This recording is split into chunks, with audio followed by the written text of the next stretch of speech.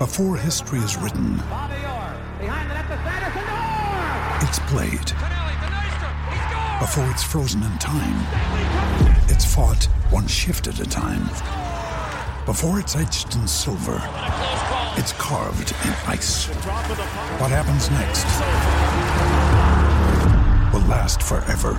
The Stanley Cup Final on ABC and ESPN Plus begins Saturday. Whatever you're saving up for, a CD from Sandy Spring Bank lets you grow your savings at a guaranteed rate. Right now, earn interest at 5.00% APY on an 8-month CD special or 4.25% APY on a 14-month CD special. Learn more at sandyspringbank.com/CD specials. Minimum opening deposit to earn the annual percentage yield is $500 for the 8-month CD special and $2,500 for the 14-month CD special. Member FDIC. This is a podcast from Minute Media.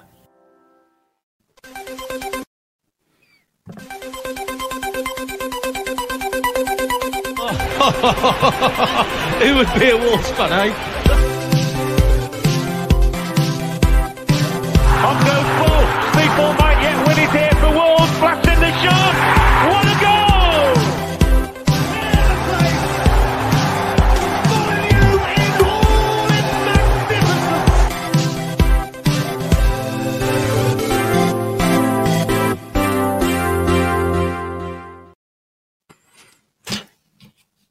Hello, and welcome to today's episode of Wolves Fancast.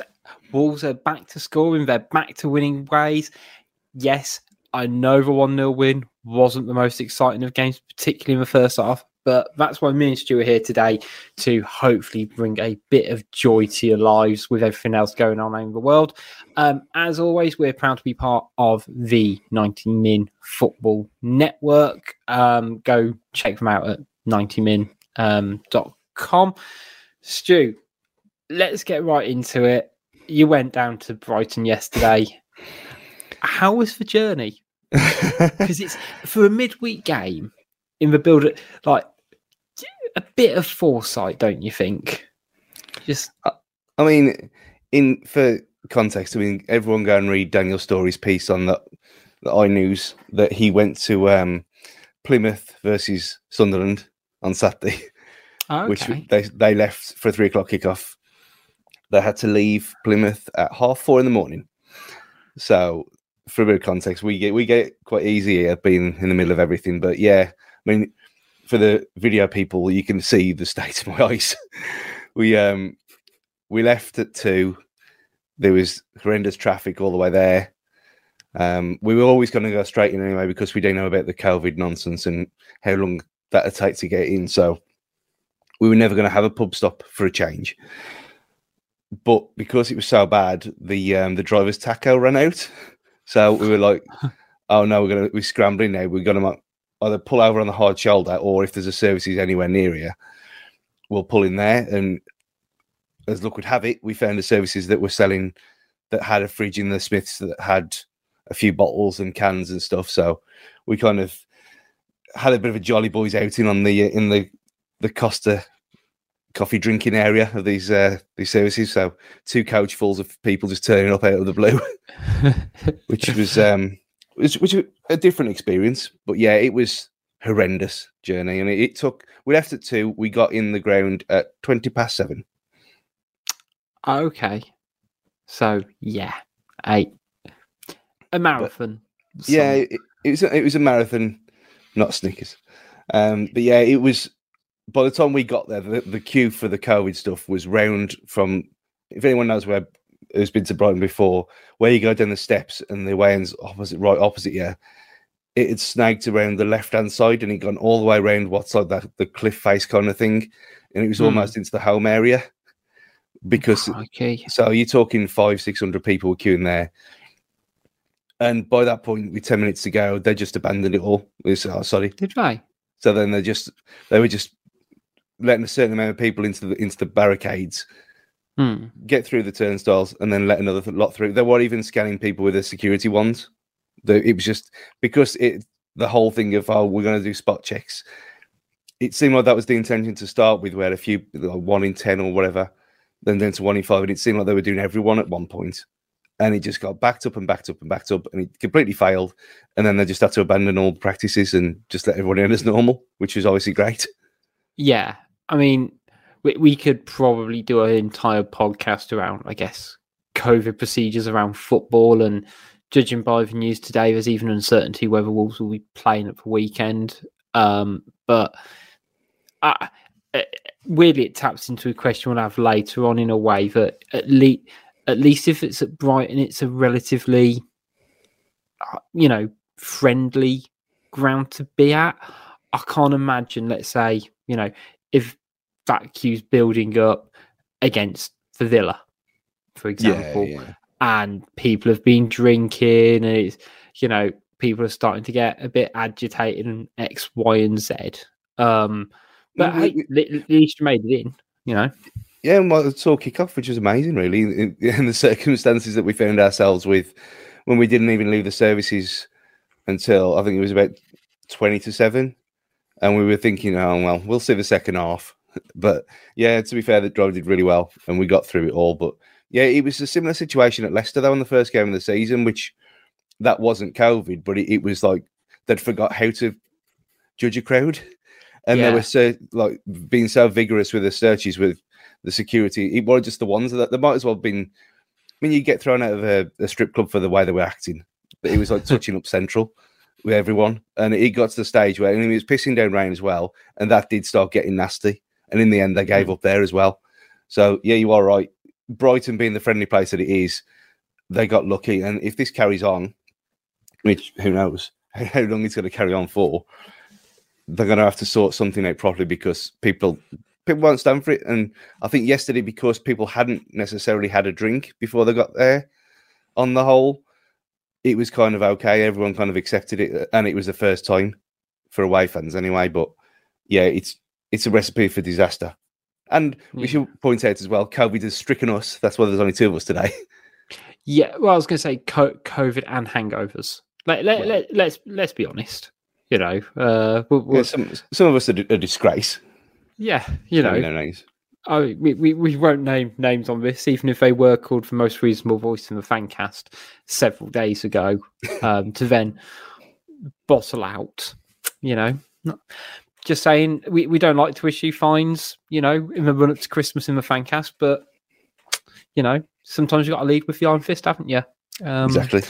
But should we talk a bit about the game? Because first, lineup wise, we knew Jimenez wasn't going to start. I guess it was a question of how we were going to line up at the front. And he went Trincao, Adama, Podence.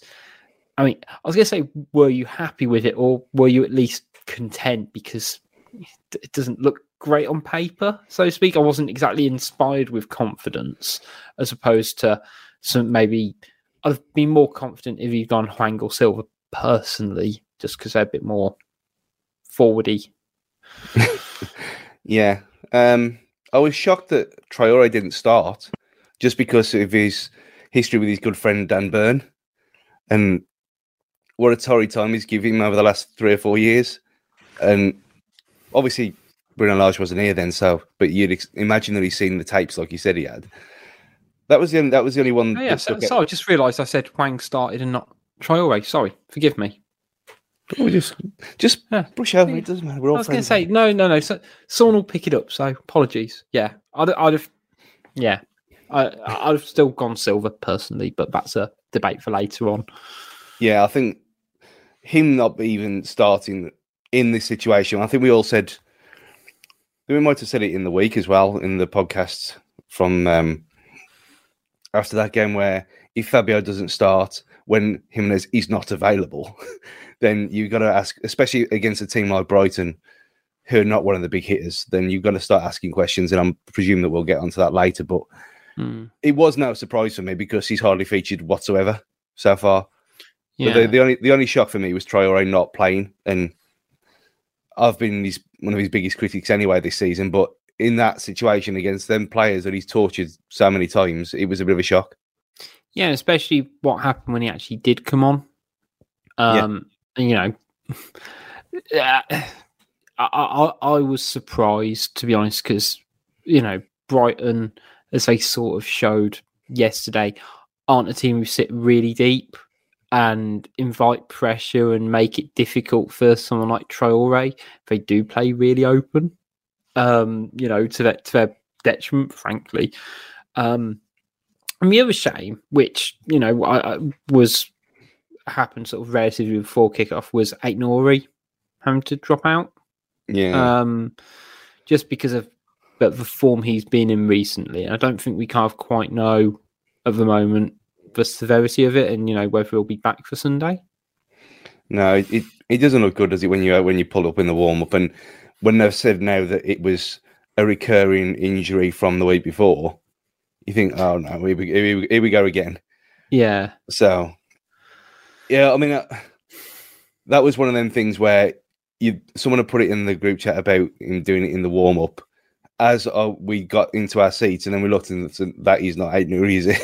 Yeah. And it was kind of like your heart sinks a bit because Marcel hadn't been great in his last performance way back in October, amazingly. Yeah, I mean, it's kind of easy to forget that I guess Marcel started the season and it's only been in the last 6 weeks. But I mean, we've had an international break as well, don't get me wrong. But how easily Aït-Nouri's kind of embedded himself into his team, and he's almost been an automatic first choice because of his defensive work and his work going forward. And it did feel a bit of a downgrade when you see Marcel. I kind of did go, obviously I was disappointed he was injured, but I was like, oh, I feel like we are weaker having Marcel in the team. Yeah. So that was a shame. As you said, you got to the game, about 10 minutes before kickoff. At what point did you kind of go, I could have coped if I'd have been, 10, 15 minutes late as well? Because the first half an hour, 40 minutes was tough viewing. And I was watching it on, our good friends at Amazon Prime. No, it was BT Sport even. Who are still our good friends, don't worry. But yeah, it felt a slog to watch, and I can't really put my finger on why. It was just, I think it was one of them where it followed the pattern of so many away games, again, like we talked about in the week, about Palace away, how bad that was, Leeds away, how bad that was, Villa for 60, 70 minutes, where we just had no ambition whatsoever. And it was like, okay, let's keep the ball, let's pass it amongst ourselves along the back line, back five, then go again, and then let's maybe go into midfield for a bit and then pass it backwards. And it was just, it wasn't even a variation on a theme. It was the theme again. And I think everyone went down at halftime kind of, thinking they were going to get down at halftime pretty deflated until the inevitable happened. And Moroccan Maldini saved us all. But yeah, the first 40 minutes proper dragged.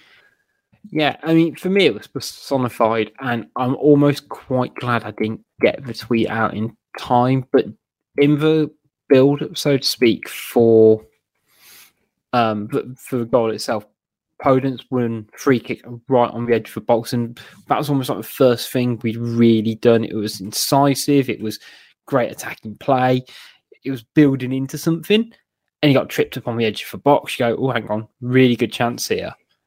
And, I saw it, and Podence steps up for it. Neves is nowhere near. I'm like, okay, this is different. This feels strange.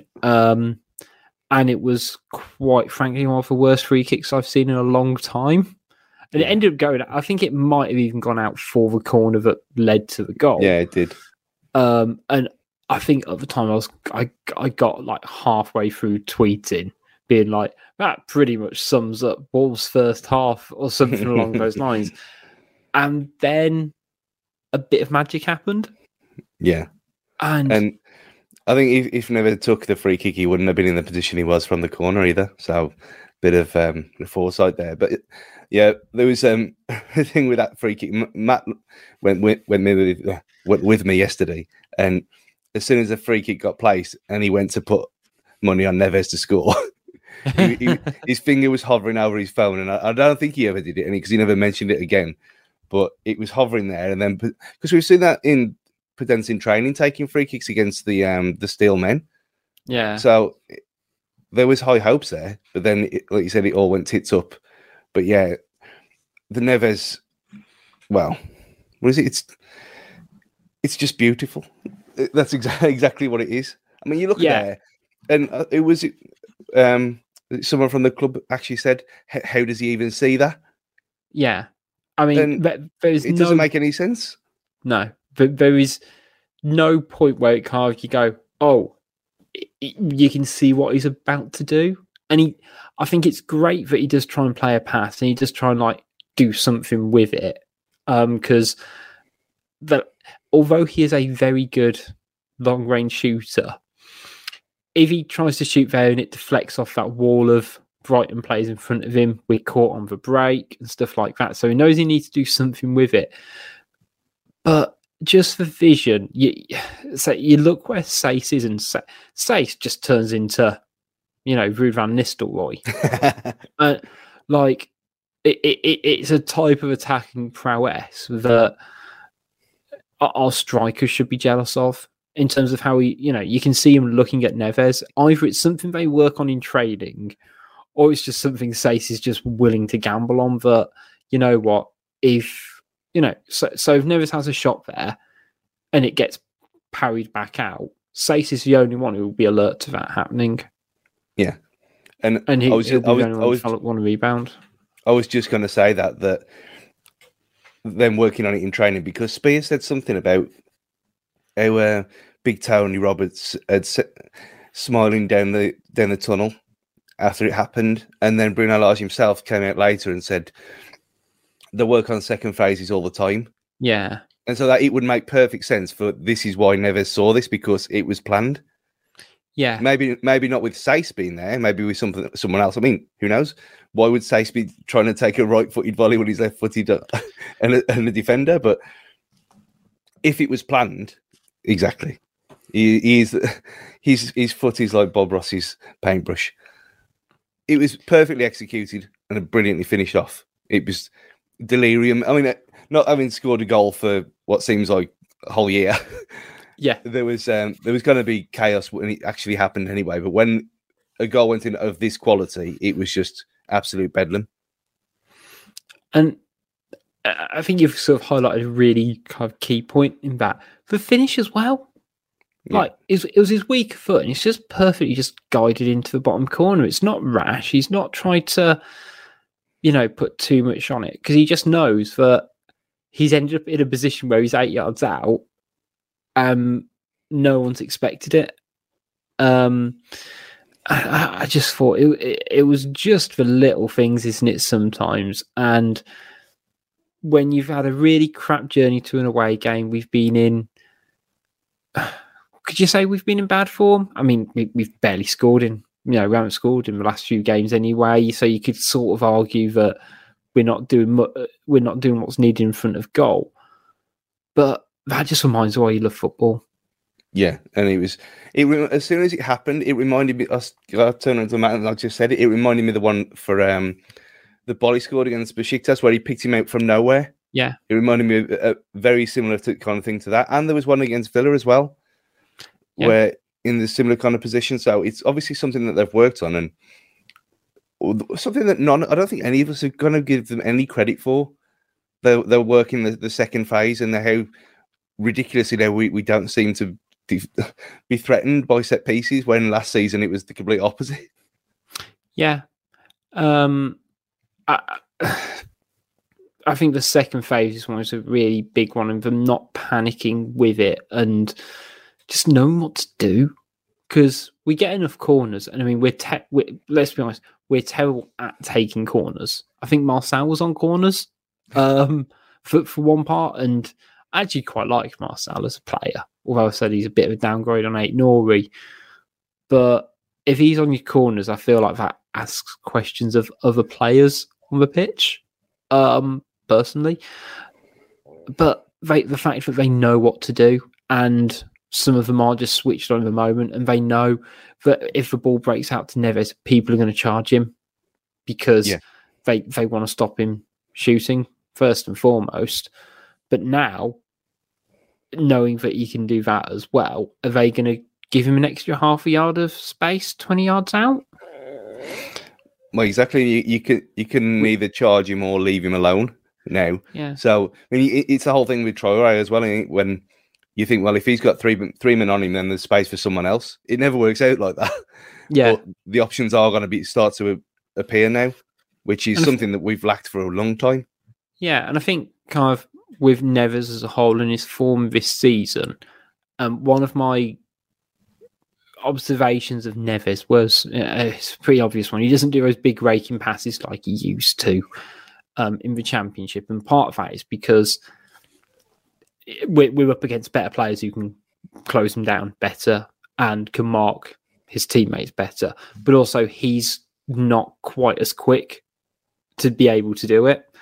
But actually that seems to have changed now, and he seems to have just developed that ability to find that extra half yard of space as well. It will be able to get out his feet just that 10th of a second quicker to be able to do something with it.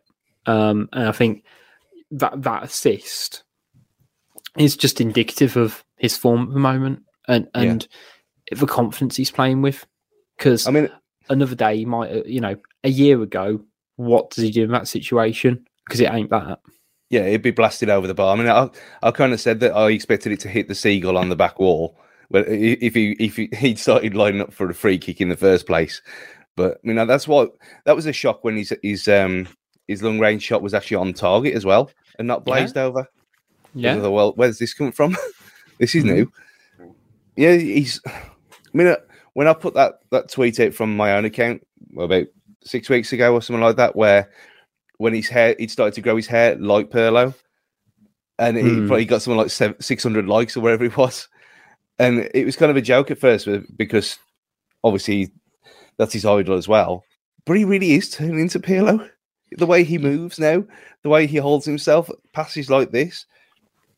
It's getting to the stage now where he's been playing as well in the Premier League as he played in the Championship for us. Yeah, it's something that we thought would happen straight away, but it's took a different manager in a different kind of way. I mean, Moutinho's, you got to give him credit as well because they've shared the workload perfectly. I did think he was good last night as well, but how they've their kind of reorganisation in midfield, not having him chase from side to side, and him on the right and Moutinho on the left, or vice versa, whichever they're patrolling, has worked wonders. And he's freed in a way, which is all what we begged for the whole of last season. Yeah, because I think you can see with Neves, he's such a talented player. He can play a defensive midfield role. He can play a bit further forward. He can do whatever you need to in that midfield. Just let him do it. Just give him the freedom to be able to. And I think it's a really good point on Moutinho as well, and his form for a lot of this season. And with Moutinho, I think someone tweeted us last week sort of saying, "Oh, why doesn't he get many goals or assists?" It's like because his game isn't about that really, really raw output. And actually, you can a lot of time you only know if Moutinho is having a good game because you sort of notice if he's having a bad one. So like yesterday, he didn't do anything ridiculously flash. There weren't any huge standout moments in passes or last minute blocks, but the game flowed. Yeah. For a large part of it, particularly in the second half for Wolves. And I bet if you actually just focus on what Moutinho's doing, you go, hang on, he hasn't misplaced a pass in 20 minutes. Well, there was times in that first half where he looked like the fittest bloke on the pitch. Yeah. And not taking into account that he played pretty much on his own in midfield against Man City a few days earlier at his age. It's just incredible. Incredible professional player. Everything about the bloke is just superb. And I think we all kind of was umming and ahhing, would he be able to carry it on for another year? And he surpassed anything we expected. Yeah. And I sort of think with Moutinho as well, But he's got more range as well in terms of what that next step is. So, like, if he plays Wolves next season, that his role might slightly change in the pitch, and he might become a little bit more of a sitter and just be a proper patrolman in front of that back line. Or he might even do kind of what Neves does, and you know what? We're just going to play him a bit further forward. That's where he's going to pick up space and get the pockets. And you just sort of think that he can still do it all. There's nothing that you can't think, he struggles with. He's still Wolves' best tackler. Yeah. He doesn't miss headers. It's crazy. He's our best tackler, but his ability to not get booked is still quite incredible. It's fantastic. The apologetic incredulity he sometimes displays. We'll move on. I guess it was only moments after the Wolves goal that then Brighton missed an absolute sitter. I'd argue I can't remember last time I've seen one that bad. I know it was bouncing, it was a bit away from him, but still, like... Yeah. A lot of people had gone down to get a pint by this point. And we obviously, as being seasoned professionals, we were still there. And it was just disbelief. I can't think... I mean, the one that came to mind was Carnu for Albion from under the bar. But seeing one live like that, it's... I mean, Saiss has not claimed the ball like you'd expect him to in that situation in the first hand. And as it drops into his path, and you think, he could just fall on this and it'll go in. Yeah. Absolutely no idea. Could have taken a touch if he needed to. It did bring me on to something interesting, because it for me, it showed that when you looks in for Wolves, but from what I can see, Brighton's luck isn't particularly in, and the natives are getting restless there, Stu. I don't know if you saw this picture of the Potter out poster, but it is potentially my favourite. I've pulled it up on screen. It is a man holding an A3, I want to say, bit of card saying Potter out, but he has horrendously misjudged the size of his font. And I looked at it, Stu, and you know what I thought? Should have gone landscape for starters. Yeah. If you're gonna do a poster which you're gonna bring to a game, I think landscape, because I think it's gonna be easier to fit. You know, you got two words, 2 lines, job done. Stencil it out, man. I mean, I don't think it's too hard. You look at the guys either side of him, and they look very shameful. And I think the one bloke there is not hiding his face because it was cold, because it wasn't last night. We were down to shirt sleeves. It was warm in the Amex for the first time ever. But yeah, I don't get it.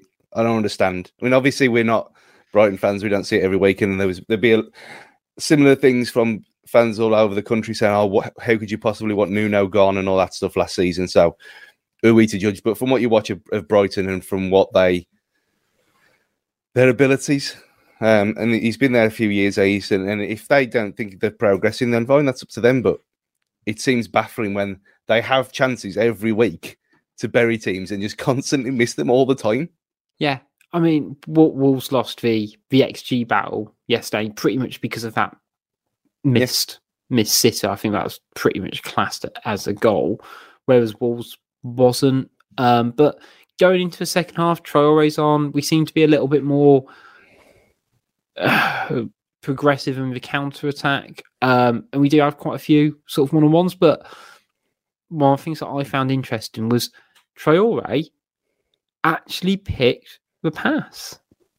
Yeah, it was his best performance of the season, easily. It was like Bruno said to him, wasn't it? Look, have 5 touches, then just pass it to someone else. Don't worry about shooting yourself. Just let Podence miss instead. Yeah, there was that one from where we were behind the goal. It seemed like he could have gone a bit further upfield, and it looked like he passed it too soon. But then watching it back on the highlights, he made the right decision again. And it's almost like they found where his brain was stored and put it back in his head, because He was almost like a different player yesterday in terms of his actual football intelligence. And I know that people are going to say, "Oh, he's not got a brain," and all this stuff, and we joke about it, but that's been a massive part of the problem with him for 4 years. Yeah. And Bruno said that he's been working with him and they're trying. Yesterday was the first example I've seen where he's been different, and it was for the team rather than himself. Which you think, wow, where's this come from? This is all we've ever asked for. And the misses and the mess up where he should have played Raul in a few weeks ago and shot against the bar, being rash and stuff like this. Yeah, maybe that's played a part of it. And maybe that was the reason. That was the thing, the light bulb moment in his head to think, okay, maybe I do need to knuckle down, and maybe I do need to look up once in a while. But yesterday, absolutely couldn't fault him whatsoever. No, I think my sort of one when it came to the Raul one where hit the crossbar is just like, you're not a great finisher. Why? I understand it because he seems to want to sort of just push on himself, but just take less accountability and responsibility. Pick the option that's actually easier for you. And it just seemed on. He just seemed to get it that he wasn't trying to take on that extra man. He wasn't trying to push it that extra 5 yards and potentially lose it. And to be fair, he wins free kicks for fun, and it's not like he dives or anything like that. It's not like because I hate the phrase, to be honest. He's good at winning free kicks because it usually implies that you're not quick enough. Traore just gets fouled, and so it affects his confidence a lot. Instead of him sort of driving him on, he seems to get upset that people kind of constantly foul him on the turn, and then he shies away a bit, or he kind of loses his mettle. But he just seemed to be in control. Yeah, you can see when he takes it to heart he's normally in that kind of pose where his legs are out straight and he hits the ground with both fists. And we've seen that reaction loads of times. And after that, his mind does seem to wander. But yeah, he was focused. I mean, it might be a bit of a mental thing to say, but that first 20 minutes of the second half for me was the most complete performance we've had all season. Just in how we were completely under control of things. Defensively, we were solid. Midfield had it locked down for the majority of the time. And we actually looked a threat going forward. There was no pissing about. We just looked like we had a complete plan.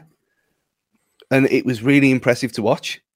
And when you go from the complete opposite of that in the first 40 minutes of the game, where it was so turgid and dull, to then coming up and putting that kind of performance in. I mean, you look at the chances that we had. I mean, Spears put a thing in the week about how our front line, their goal scoring records before coming to Wolves is quite piss poor. So why do you expect them to score now? Because Raul did, but he's a one-off. It's kind of like in RoboCop 2, where they tried to make a new one, and you got that one that pulls its own head off because it can't cope with not being a human anymore. The one that shoots itself. It's like, well, yeah. Alex Murphy was a one-off. You don't get this every day of the week. So our problem all season was our defence. It's not though, is it? It's getting someone to actually score. And that was more evident than anything yesterday.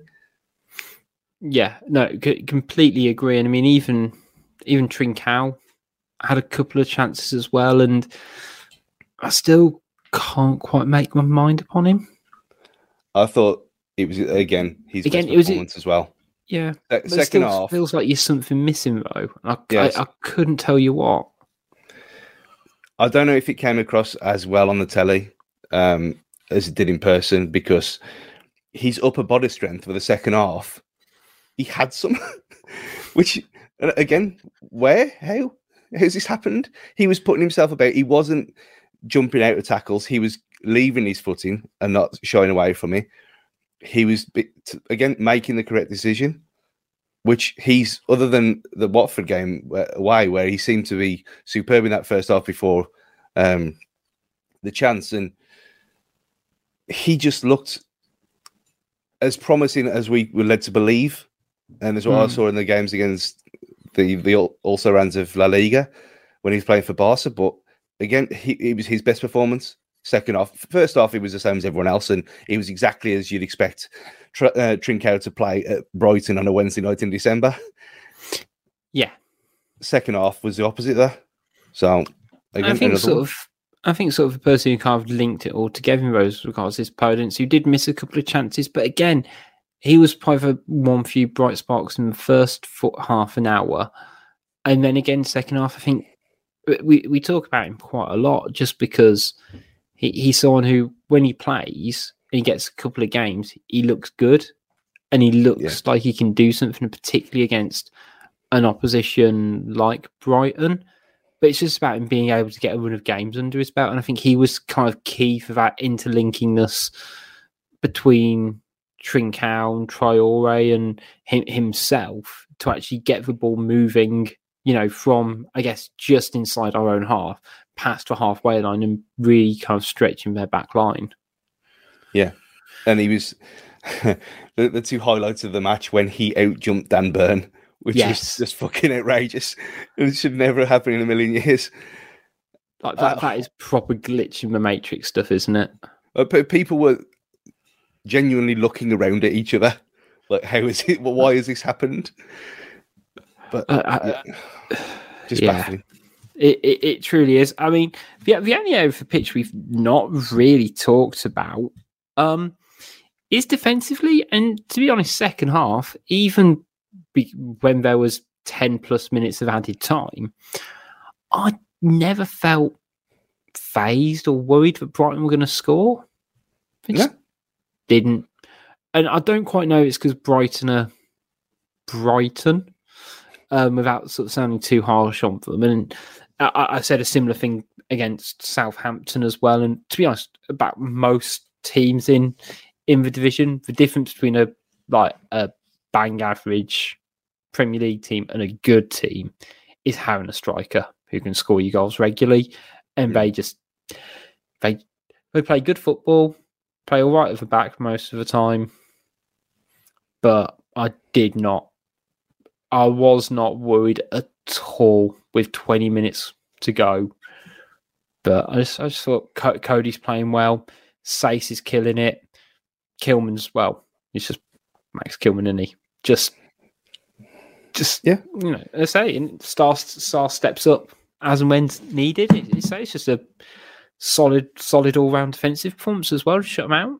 We just don't even need to talk about it anymore because it's kind of expected now. Yeah. And that's, I mean, when I said that we'd finish 16th, it was on the basis that our defence was shit. Yeah. And that's what I said. And honestly, looking at it going into the season with them three at the back, obviously, Cody looked a bit out of sorts last season. I had no doubt about Kilman, but I thought, well, he might get dragged down to their level. And Saiss was a wild card, but you look at his performance yesterday and he was like a man possessed. Yeah. Again, I'm telling you, he's fine to play up front. Well, has he got the third most goals now in the last 18 months or something? Yeah. I mean, I saw somebody online, I cannot remember who, did like the Premier League comparison between like Saiss and Harry Kane. And it's like both 17 games, Saiss 2 goals, Harry Kane 1. And it made me laugh. And then I thought, yeah, but put him next to like 6 of our players. Yeah. It might not read great either. But yeah, if I say, just it feels very repetitive now that we're saying Kilman had a good game. I mean, that seems just to be a really big thing, but also Cody as well. And again, Sonny's had his critics. We've been critical of him on here sometimes. Same with Saiss and Moutinho as well. That sort of players who have been around a bit now. We've seen a lot of them, I guess. But they're all just doing their jobs. And there was one person as well that I actually mentioned anywhere online, which was shock horror because he did nothing wrong. And that was Nelson Semedo yesterday. He was just he actually went again, listening and knowing your job and doing your job. He was going forward and he was taking people on. Something we haven't really seen that much of from him. We've seen it in patches, but yesterday he looked like he wanted to do it and he wasn't scared anymore. Yeah. Which maybe that's been away from Molyneux and the what was it, the Wolfisms or whatever Dave Jones called it that once. But yeah, he's just developed into what we all really knew he was. And the interchange he had with Traore as well. Yeah, and I mean, I like Semedo to be, and there's a couple of points in the second half where I just sort of thought, you know what, any of the similar with Aït-Nouri against Man City, where it's like, can we just dispel the rumours or any notion that Aït-Nouri is bad defensively? Can we just do that with Semedo now as well, and just sort of line in the sand? He is actually a really good defensive player, because he made a couple of mistakes last season, but apart from that, he hasn't. Yeah. His last 12 months at Wolves since in 2021 must be one of our top 5 performers. Yeah, easily. And I said this to Gully, though, and I said this last season, that he would be scapegoated. When we came back, people would not appreciate him because he had a few ricks to start with in the penalty against Villa, and said people will be on his back for no reason at all, because that's what fans do. But I thought, well, there was times where, like we were saying about having no kind of fear that they'd score in the last 10 minutes, when someone was up against him, I don't worry anymore. No. So I know, because you got, and they kind of showed it on Match Today, because I watched that this afternoon when I tried to recover a bit of sleep. And they showed how when one's out of position, someone else automatically drops back into place. But he's very rarely the one out of position. He's covering for other people as well. And he was doing that last season to his own detriment, because he was doing 3 people's jobs. Now, he doesn't have to do that. He can stay in his own place where he's supposed to be. And he's got to be up there with successful takedowns of one-on-ones. He has to be. Yeah. So I can't remember too many where anyone's got past him. Yeah. And I refuse to believe that, having Kilman alongside of him as well, like, that must massively help him. It is no surprise all of those players are kind of playing well and they have each other's backs, and just that extra support Semedo gets from Kilman, which he wasn't getting last season because that player kept changing. It could have been Bolly, it was Saiss, Cody played there once, wasn't exactly consistent. Then Donker played there as well. It wasn't consistent. He has played 16 games maybe this season, something like that, next to Kilman. And they just seem to just understand, know what they're doing. Could he be a bit more of an attacking output in the same way Doherty was? Yes. But as a right wing back, is it his job to fully chip in with 5 goals a season? Or, as you alluded to, actually our attacking players are the ones who are needed to score goals, and none of them really have much of a track record of it. No. I've been impressed with him all season. I know we kind of we touched on it at the start when he came in, but I thought Marcel was superb yesterday. Yeah, defensively, I thought he was solid. I mean, he's nonsense in his play acting. It's just comical now. And the bit where he was off the pitch when they had a corner in the first half, he rolled back on, and then he was doing this bouncing up and down thing, and you think you know what you're doing. You know exactly what you're doing. And the ref came over and he was laughing at him. And he was going to say, come on. But he is either a bit of a heel or he is genuinely like a little bit mental. And I don't know which one I'd rather it be. Because it's not like he does rash challenges or anything like that. But he seems to have at least a bachelor's in the dark arts. Yeah. I think he's in the same kind of insanity category that Jose Sarri's at times. Yeah, they've both got that kind of look about them. Yeah, and Saiss as well. Or do you think Saiss is like a cut above?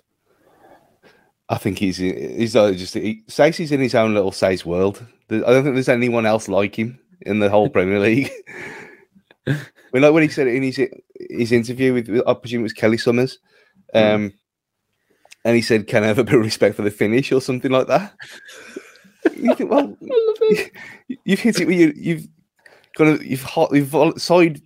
side foot placed, volleyed it into the bottom corner with your wrong foot, and you're coming on throwing shade at interviewers. Just doesn't even know what's been talked about. no one else would do that. He's brilliant. I mean, I said I genuinely wasn't sure if he'd be here this season because I thought he plays in a few positions. He sort of feels like he's the next, like, in depth chart, how you want to describe it. That's the next area we need to improve. But he's a really good player to have in the squad, and you can see just the character from the fun side, but the leader he is as well, and the fact that sometimes you do take a lot of, footballers take a lot of flack, is particularly sometimes how Wolves act, and he just is someone who goes, "Don't worry, guys, I'll take it all on. Don't worry, I will be the pantomime villain at the Etihad, and you do what you do. Let you concentrate on that." So yeah, again, to say, I think if we're judging by the second half, particularly that backline, everyone did their jobs. Who would you give your man of the match to, though? I was thinking of this on the way back, and I was umming and ahhing between. I did think of Marcel for a lot of the time, just because I thought he was so unexpected for him, not just for him being there at all, but for that performance that he put in. But for me, Saiss was superb, but I think Neves was a class above anyone else on the pitch yesterday. Yeah, I'd racked my brains for it, and if you move away first half an hour, and even you just focus on the second half, the fact that we were moving the ball forwards and we're solid at the back kind of implies the midfield must be doing their job. And you look at the assist as well, and I say you could have given it to about 4 different players, but I think I'm going to go Neves as well. I think that's I'd be fascinated to go through these review pods we've done this season, because I think he might be leading them by a country mile at this rate. It'll be Neves, Kilman, and Sarr. That'll be the top 3. Yeah, I think it just shows that he has reached that level, which we all knew he would. We're going to be back after this. I was going to say, who did BT give it to? I can't remember. I think it might have been. I can't remember. I want to say Saiss. Well, they were interviewing Saiss, but I thought that was because of the goal, but it doesn't really matter. I was going to know before we go for the break, the little football freestyle show between Trincao and Prudence in the corner flag was just even the Brighton fans who they were looking on it quite bemused at what was going on with everyone outlaying them every time one of them didn't touch the floor with the ball. But they started joining in as well after about the 8th minute of the ref not coming back. It's just something I don't think I've ever seen before. No, it was just like we're a bit bored. There was something very childlike, innocent in it. Yeah, where it didn't they'd be doing that if they were at training and someone had forgotten the bibs. Yeah. Or something like that. It wasn't like they were playing to the crowd or anything like that. It was just like, with 2 footballers who are a bit bored, let's just knock this about until we can go again. Yeah, it was very weird, but incredibly entertaining at the same time. Were you disappointed more players didn't join them? Or did it work just for 2 of them for you? I think if anyone else had joined in, it would have been taking the piss a little bit. Because to be fair to them, everyone else seemed to be kind of keeping themselves limber, and they were warming up and throwing their arms around and stuff. And them 2 were just pissing about. So it's just great to see. I'd argue though they're keeping warmer better than any others. They're mentally more switched on. So yeah, they've got the ball at their feet, which is it. Right. Let's go for a break. We're going to talk a little bit about Fabio Silva, and then we're just going to go right into some Twitter corner questions because we've got some good ones. We'll be back right after this.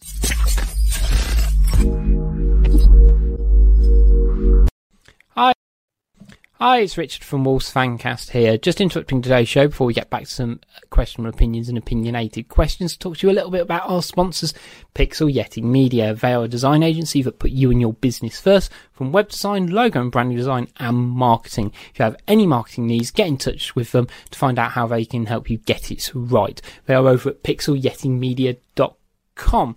Now let's get back to a show where we can give you some really forced wordplay, niche cultural references and maybe even a bit of football talk.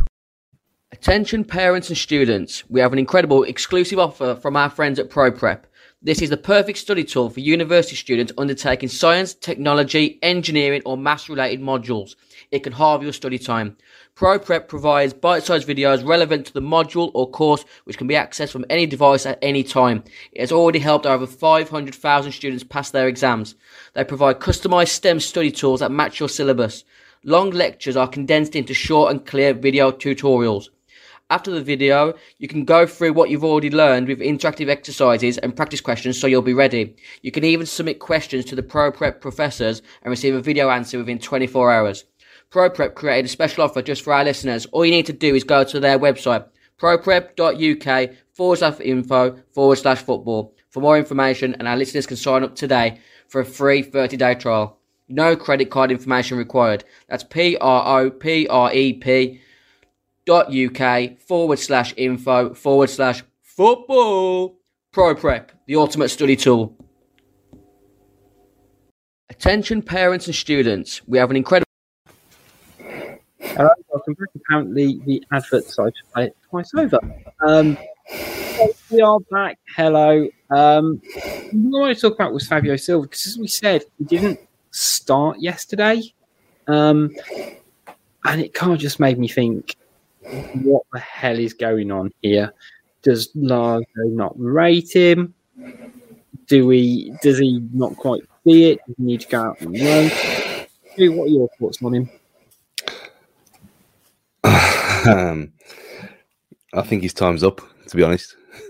I think it's been a complete monumental failure on everyone's part.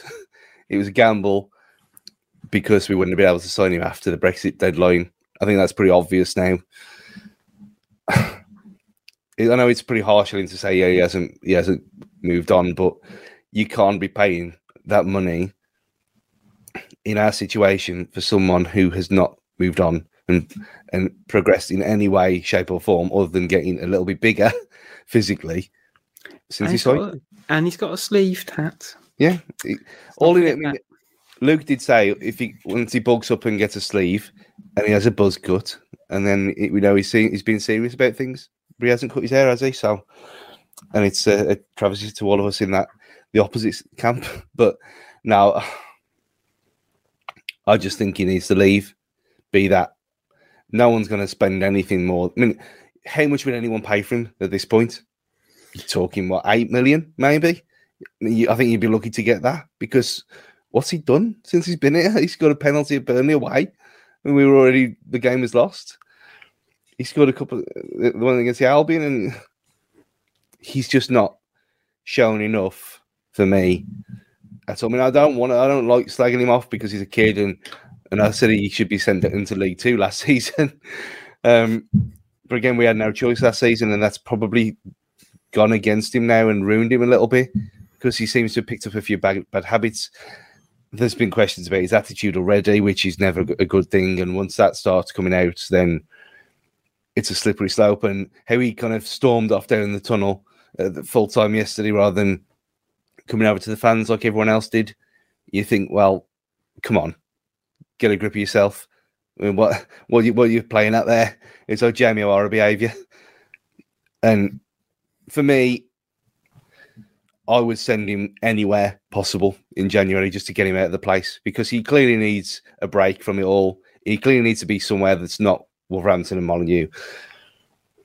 Be that league. I mean, I know I got cited in the group chat for saying he should go down to League One, because I don't think he's going to the Championship. Who would possibly take him?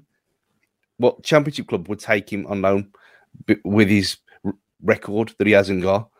I think he needs to go somewhere where he's going to be challenged physically, if it's in this country, or he needs to go somewhere like back to somewhere in Portugal, maybe somewhere in maybe somewhere in the Ukraine or somewhere like that, somewhere out of the spotlight a little bit, the spotlight from England anyway, just to get a few goals under his belt and get a few games, a run of games, because he's not going to get it here. He can't be playing in the 23s with the price tag, which again is not his fault. It's just a complete mess, and yet another complete farce and fuck up for me. And it's unfortunate for him, obviously. It's unfortunate for us because what that money could have been spent on that we needed at the time rather than someone like that. A vanity project that failed miserably, that doesn't seem to have a happy ending in sight for anyone. Well, I think for me, I'm not quite sure I'd agree with all your points quite necessarily to a degree, but I see where you're coming from, which seems like a really polite way of me telling you I don't, doesn't it? But I do get it. Everyone's going to come and say what they think of what I said anyway, so yeah, it doesn't matter. I do. For me, it's they don't seem to have a plan for him, and he is a young player who, all right, if you sign a player for that price tag, of that age, you need to have a plan, and it doesn't matter who's in charge. It doesn't matter if it's Nuno or Bruno. That development needs to be fixed. So, like last season, it was, very much keep him at the club, give him 20 minutes here and there. Of course, then we had Raul injury and William Jose coming in and him having to play, which wasn't the plan. Now, this season, right, we got a new manager, but he just ain't playing. He is getting 10 minutes, if that, and he's not coming on even if we need a goal because for one reason or another. So, if Fosun / Wolves rate him, of which I don't quite know if they do to the same degree now, because it's not like they're putting out socials and scoring in training and all of that jazz that they would do if they really wanted to highlight him. But get him out on loan, get him playing regular football. Look what it's done for Gibbs White. I know Gibbs White's a couple of years older, but footballers need to be playing football to improve. It is so basic. What we can argue about what level he's good enough for. I personally think he'd be able to play in the Championship, just because I think there is such a gulf between Premier League and Championship. And right, he might need I think if he plays for half decent one, he will get chances, and we can see he's a good finisher. We've seen that he can actually score goals in Premier League, so I think he'd probably just about do it in the Championship. But he's probably on an absolute wage at Wolves, of which it makes it very difficult. And you're right in terms of it being a massive mess up in terms of, well, what was it, 35 million? I know some of it's add-ons, some of it's clauses and X, Y, and Z. But if you go on brass tacks that we could get two players for 16 million, which is what Wolves like to do in a transfer window. We like to sign players for 15 million to 18 million. That's what our level is. And as I say, for me, it's just that we don't seem to know. Either Bruno doesn't rate him, or they don't quite know what they want to do with him, and that's not a good place for footballers to be in. No, I think it would help the fact that we've got like a loans pathway manager now. Yeah. So if he is sent out and they are looking for somewhere proper for him to go, rather than just saying, "Well, you fuck off and find your own way," if there is someone at the club like that who is looking ahead, like how successful Gibbs White's loan's been, like you just said, if a deal like that comes up in January, then hurrah, everyone benefits. But there is the exception to the rule, like Foden, who obviously wasn't signed, but he was a young kid with massive promise who never went on loan, barely featured for Man City. And the whole Pep thing that he needs to learn for players in here. And look at him now. And he's still ridiculously young. Yeah. So for everyone, we say, Gibbs White and the Harry Kane to Leyton Orient to Millwall and all that stuff. There is the opposite where you can learn from the best and you can develop. So, but for talk of his attitude coming out, that was a massive kind of alarm bell for me. Isn't it? Yeah, because you don't want to be. I mean, we've been down this road already with Bright, and look at the state of him now. Kicked out of Coventry, barely played for them. If you got an attitude problem at that age, you ain't going to recover from it because shit sticks, don't it? So.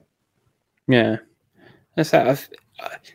I genuinely don't quite know what he will do in January, but because he's shown such early promise, I don't know how many years you can write off as developmental at the club and barely playing. And I say, for him not to come on the pitch when we've needed goals, and I say he's supposed to be in theory this understudy to Jimenez, and it feels like now he is on the bench because he is a senior player rather than anything else.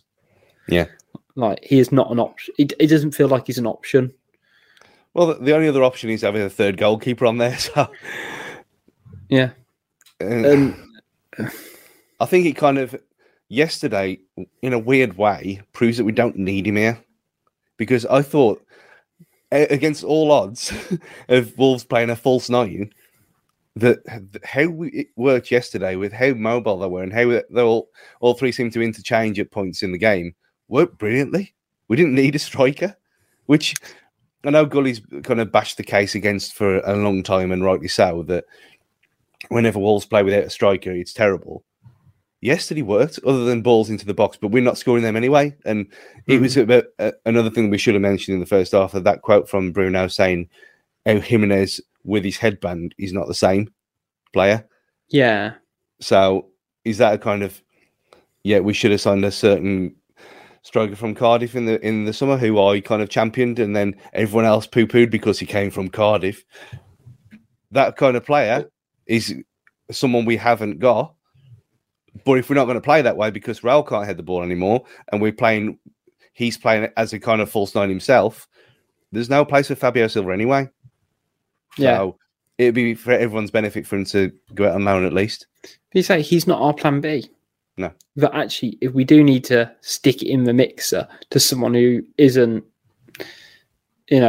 incapacitated to head of a ball, then he's your man. But yeah, let's say I think it's going to be an interesting one to play out over the course of the next 6 months until the end of this season. Because who knows, he might get a run of games. You never know. What if Jimenez has a hamstring injury and we're going to need rotation and Silva starts, so he plays in the cup against Sheffield and, scores a brace and finds his way back into form. But none of that's going to happen unless he bloody plays. So so I think it was indicative for me him not starting and not really featuring, let's be honest. And even when he came on, he didn't exactly do much.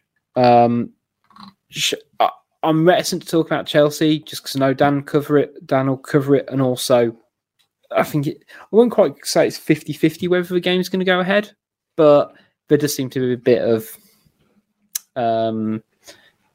of sway that the weekend games aren't going to go ahead at the moment. Well, are they playing now?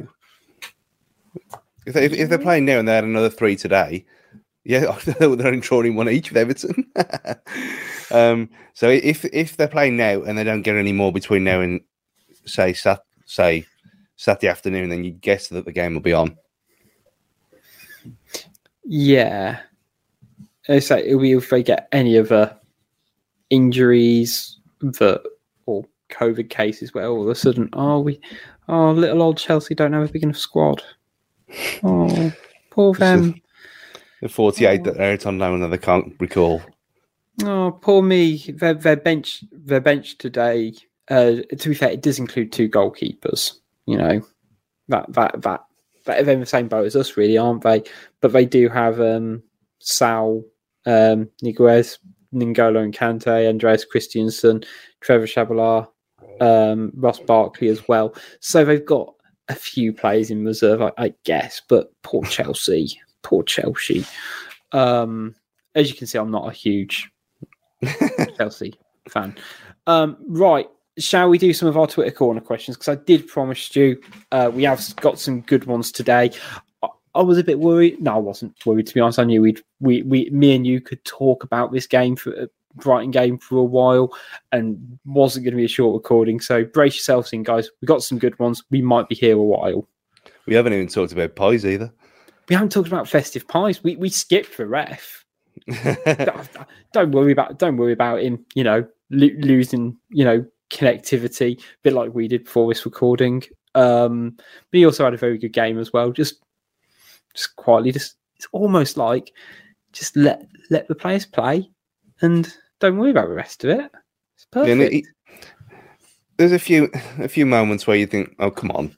But overall, I thought he did okay. For someone who hasn't been dragged down to their level yet. I was going to say he's not been warped. Hopefully, he'll get to say the same thing as I said to somebody at work within my first couple of weeks when someone joked, we'll drag you down to our level. I went, no, I'll pull you up to mine. Don't worry. And I hope he gets to say that and then immediately regret it for burning bridges in the workplace. Right. Anyway, question first up. That guy, Matt Guy, says, after diverting into central London last night on the way back from Brighton, what's your worst away day travel experience? Now, Stu, you've probably had a lifetime of these. Two, I'm going to give. One was a relatively near one at via St Andrews, chiefly because the coach was getting bricked. Standard. Yeah, which ain't exactly fun. My other one was going down to Wembley for the semi-final, just because the guy who sat next to me was annoying the fuck out of me. Just wanted to talk, and I was travelling down by myself. I had headphones in, Stu. The international, they don't understand, do they? No. Just I don't want to hear who you think should be starting. I do not care. And usually, you know me, I quite like to talk, but no, I couldn't have made it clearer. So that I'm not going to say it ruined the day because other things did, but didn't help matters. How about you? I bet yours are going to be far worse than me being like, oh, someone tried to be nice to me on a fucking coach. There's a couple that jump straight out. Going down to Plymouth on my own on a Tuesday night. It took about 5.5 hours, I think. And that was in the old travel club days when I didn't go on the Hatherton and enjoy myself. So it was on couch one of the travel club, and the bloke, I don't think had washed in a week, and it was proper like pungent BO through every layer of clothing. And like, what can you do? You can't escape it. When I turned the blowers on and faced them towards him, I think, well, come on, at least put it towards the window. But nah, it was, unless his nose was broken. I mean, this was pre-COVID anyway, so there's no excuse. It was just terrible. Just terrible. And there was the fact that we lost again as well.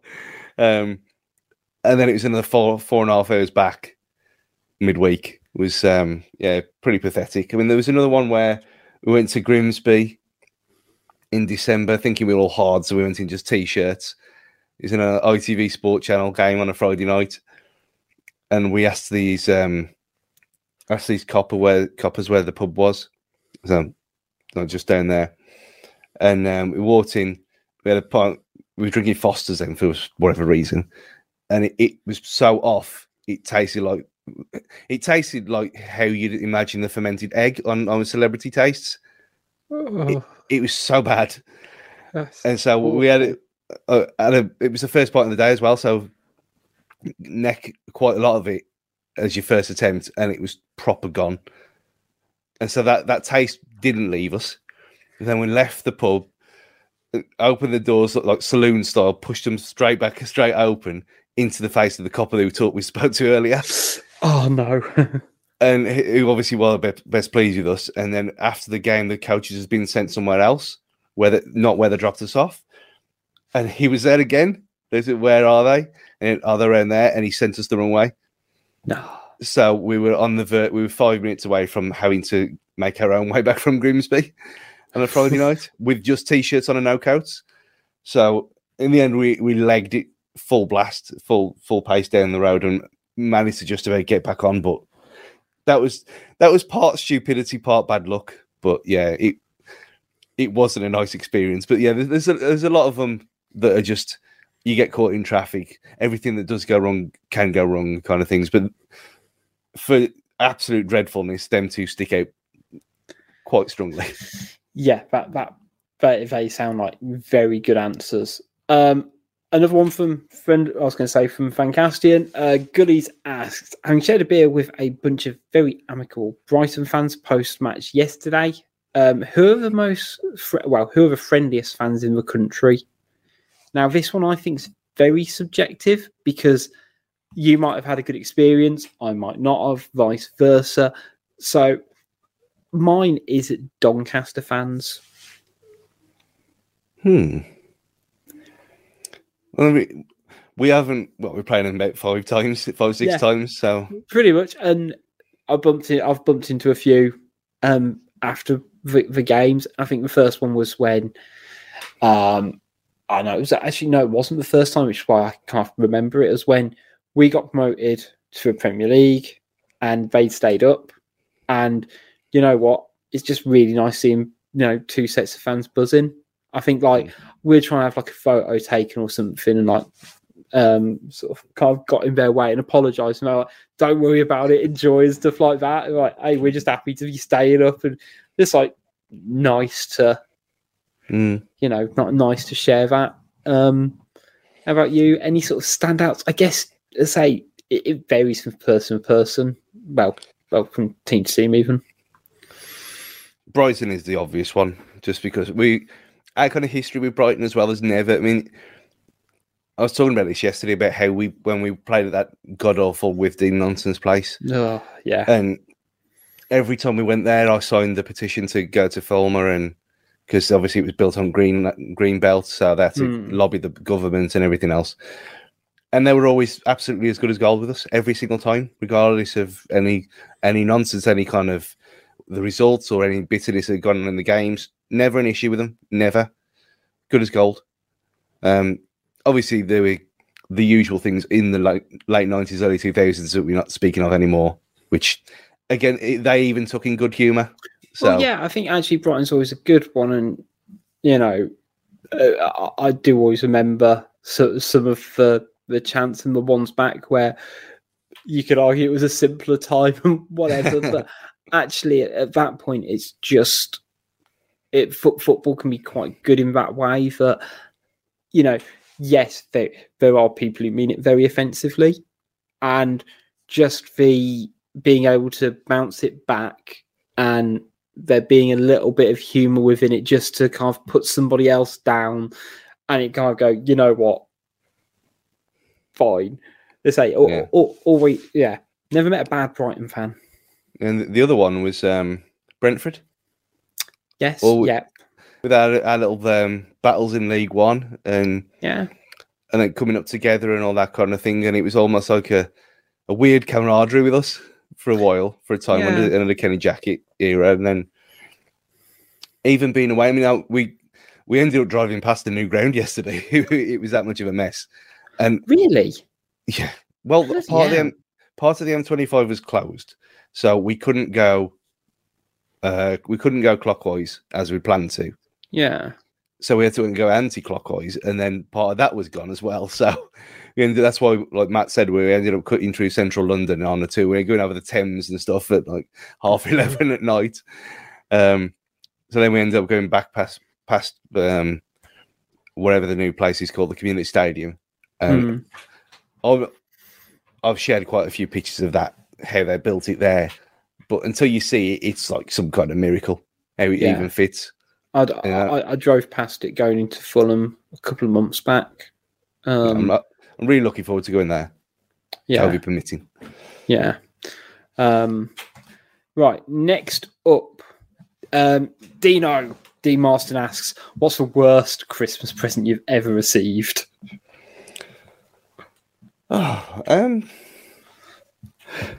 This was similar to one we had last week, where I can't remember anything really bad.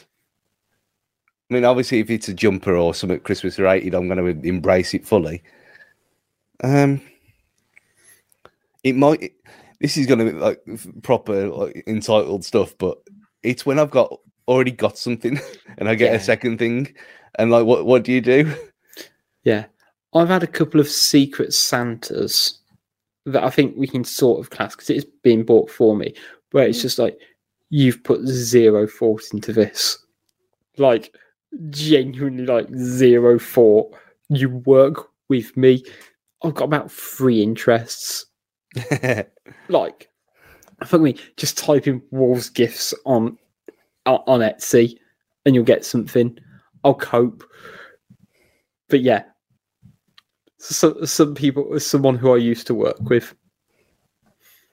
We'll leave it there. Yeah, I'm going to say I know exactly what you mean, and I'll probably do. Yeah, but I think it's a similar kind of thing as well. It hasn't happened for a long time, but it's those people who you don't really see very often. Yeah, and they obviously all mean well. And if it's like a mug or something, then it's sound, because mugs get broke. But if it's like the pictures and stuff for the video viewers, things like that, where you have 2 of them, like, what do you do with the other one? You put it in a box in case there's a house fire and you need another one, or do you sell it on and then hope that they don't see that you've sold it on, or re-gift? I'd always be dangerous. I'm always dangerous about re-gifting if I can help it. You brought up about getting festive presents. Now, this was a conversation me and my brother were having at the weekend, that I'm not a fan of receiving a Christmas themed present on Christmas Day. Because, don't get me wrong, I like a jumper, Stu. Born in cotton. Yeah, born in cotton wool blend.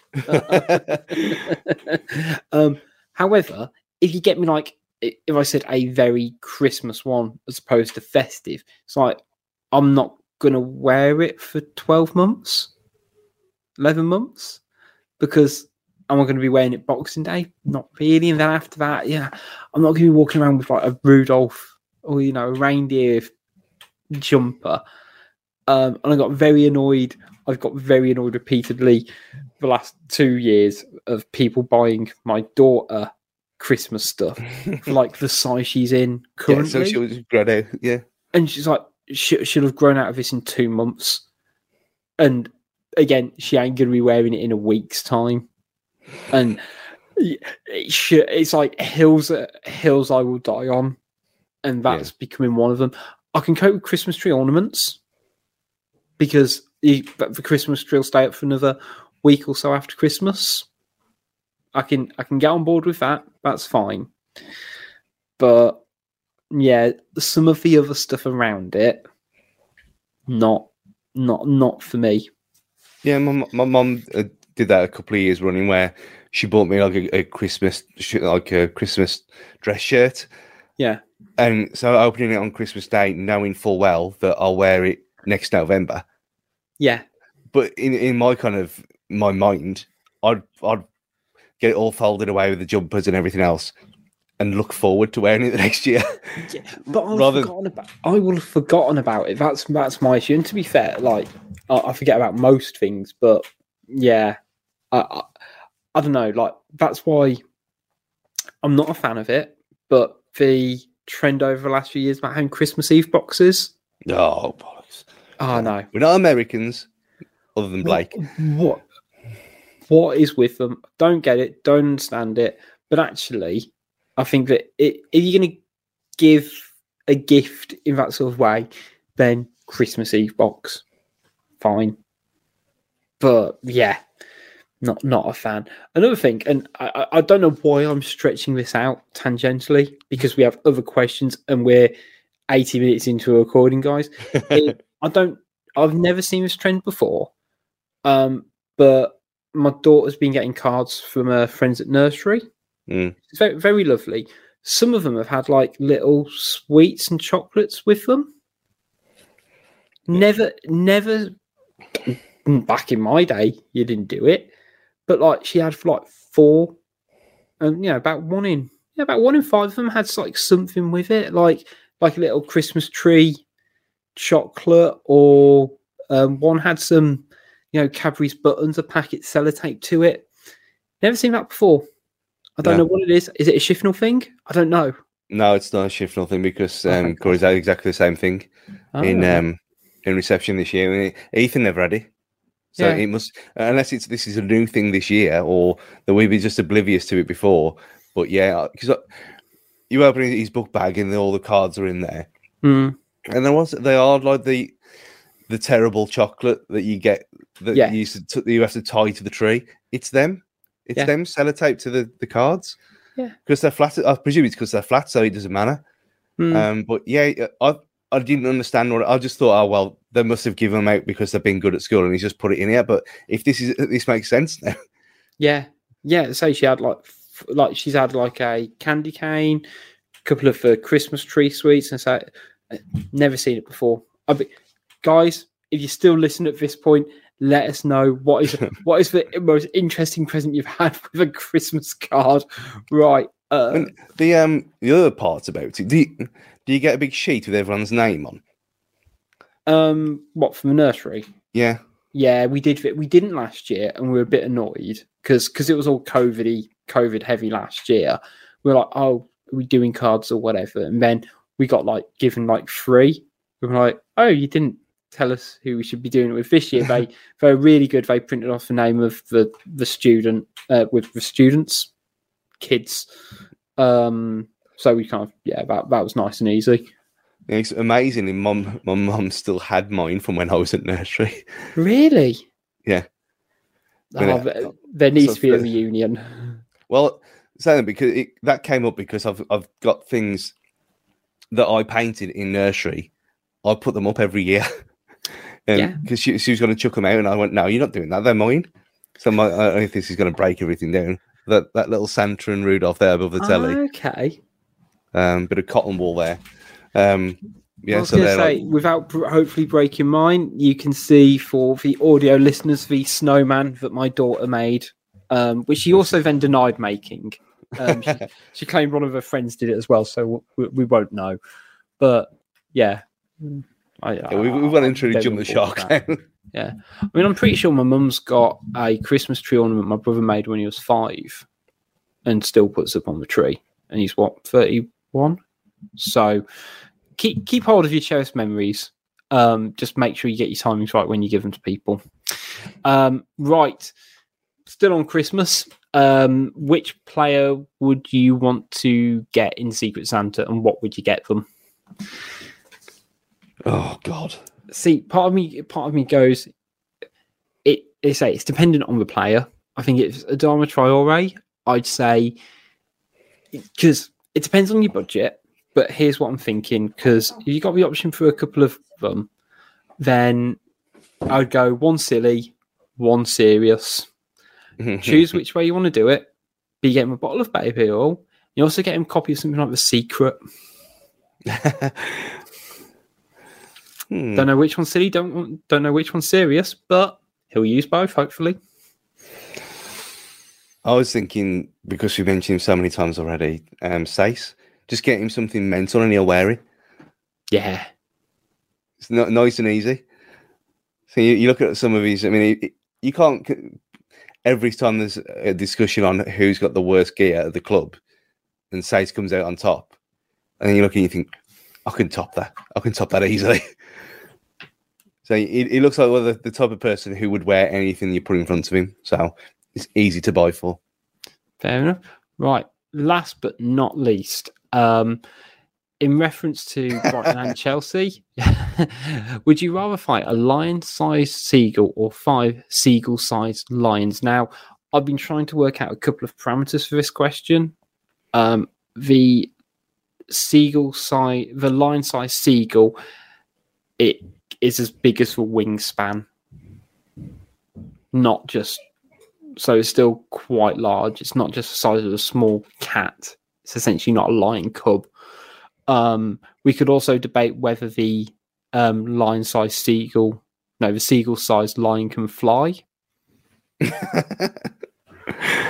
But initial thoughts, break it down, Stu. Well, if you've got a lion-sized seagull, then that's going to be Massive. Well, it's not only massive; it's going to be like an uber swan, and swans are inherently evil anyway. Even now, at 38 years old, but when I was walking out from work yesterday, they were there, the two of them, on the towpath in the canal. Was I scared? Possibly. Did I run past them? Absolutely. Because you know what they can do. That you taught as a young child that swans can break your arm. Has anyone ever known anyone whose arm has been broken by a swan? No. No, because we're educated on it. Exactly. So you steer clear of them. So if you've got a massive swan on acid, like a seagull the size of a lion would be, you want to do everything in your power to keep away from that beast. Absolutely no way. Lion's the size of swan.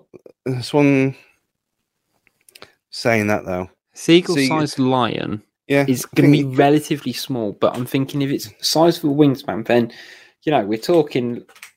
I really should have looked at the wingspan of a seagull. No, you can't. They can't be that big. You got to think of them as just as the base of the body. You can't be messing with the formula, because then they would be like they'd be almost like lion cubs anyway. So you got to think that they're effectively kittens, like nasty kittens. Yeah, so, I'm going to say you'd rather face nasty kittens than a huge killing machine seagull. Yeah, I mean we've spent enough time, Stu, not together, but we've spent enough time on English seaside beaches to have seen seagulls swipe up food out of people's hands. I cannot imagine the size of a lion seagull swooping in. Like it will eat people rather than just eat a baguette, which I saw happen once to somebody. Yeah, I mean, I've seen them take people's they'll take your fish and chips, and they actually do. They fly away them easily. So yeah, it's asking for trouble. It is a genuine spectator sport in Aberystwyth.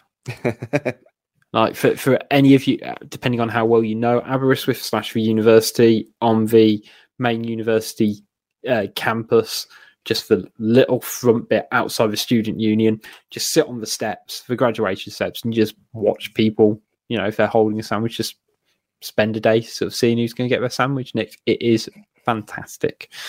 Might be a bit boring if it's a bit cold, but I was going to say bring some food, but then you can't getting yourself into a cycle then. If you got one of the size of a lion, then you will be the food.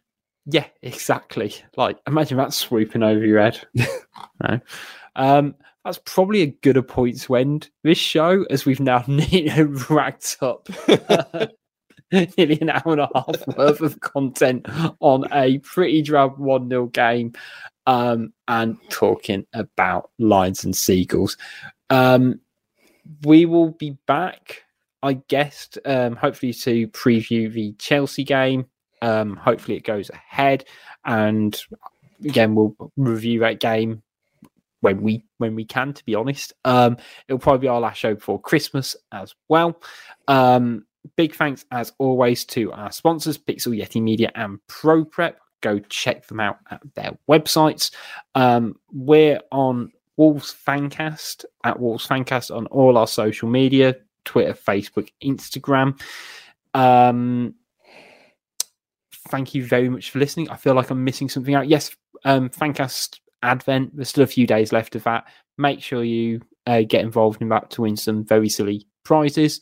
There is still a couple of mystery prizes yet to come. All I'm saying is, Stu, do you have a Christmas or Wolves themed tie? I can't remember the last time I wore a tie at all. But so no, I don't. It's a shame.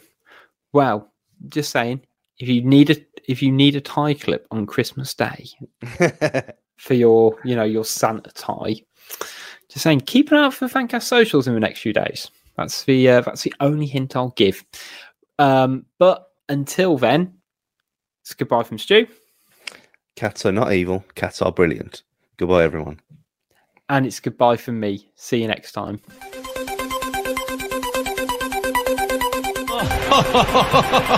Who would be a Wolves fan, eh?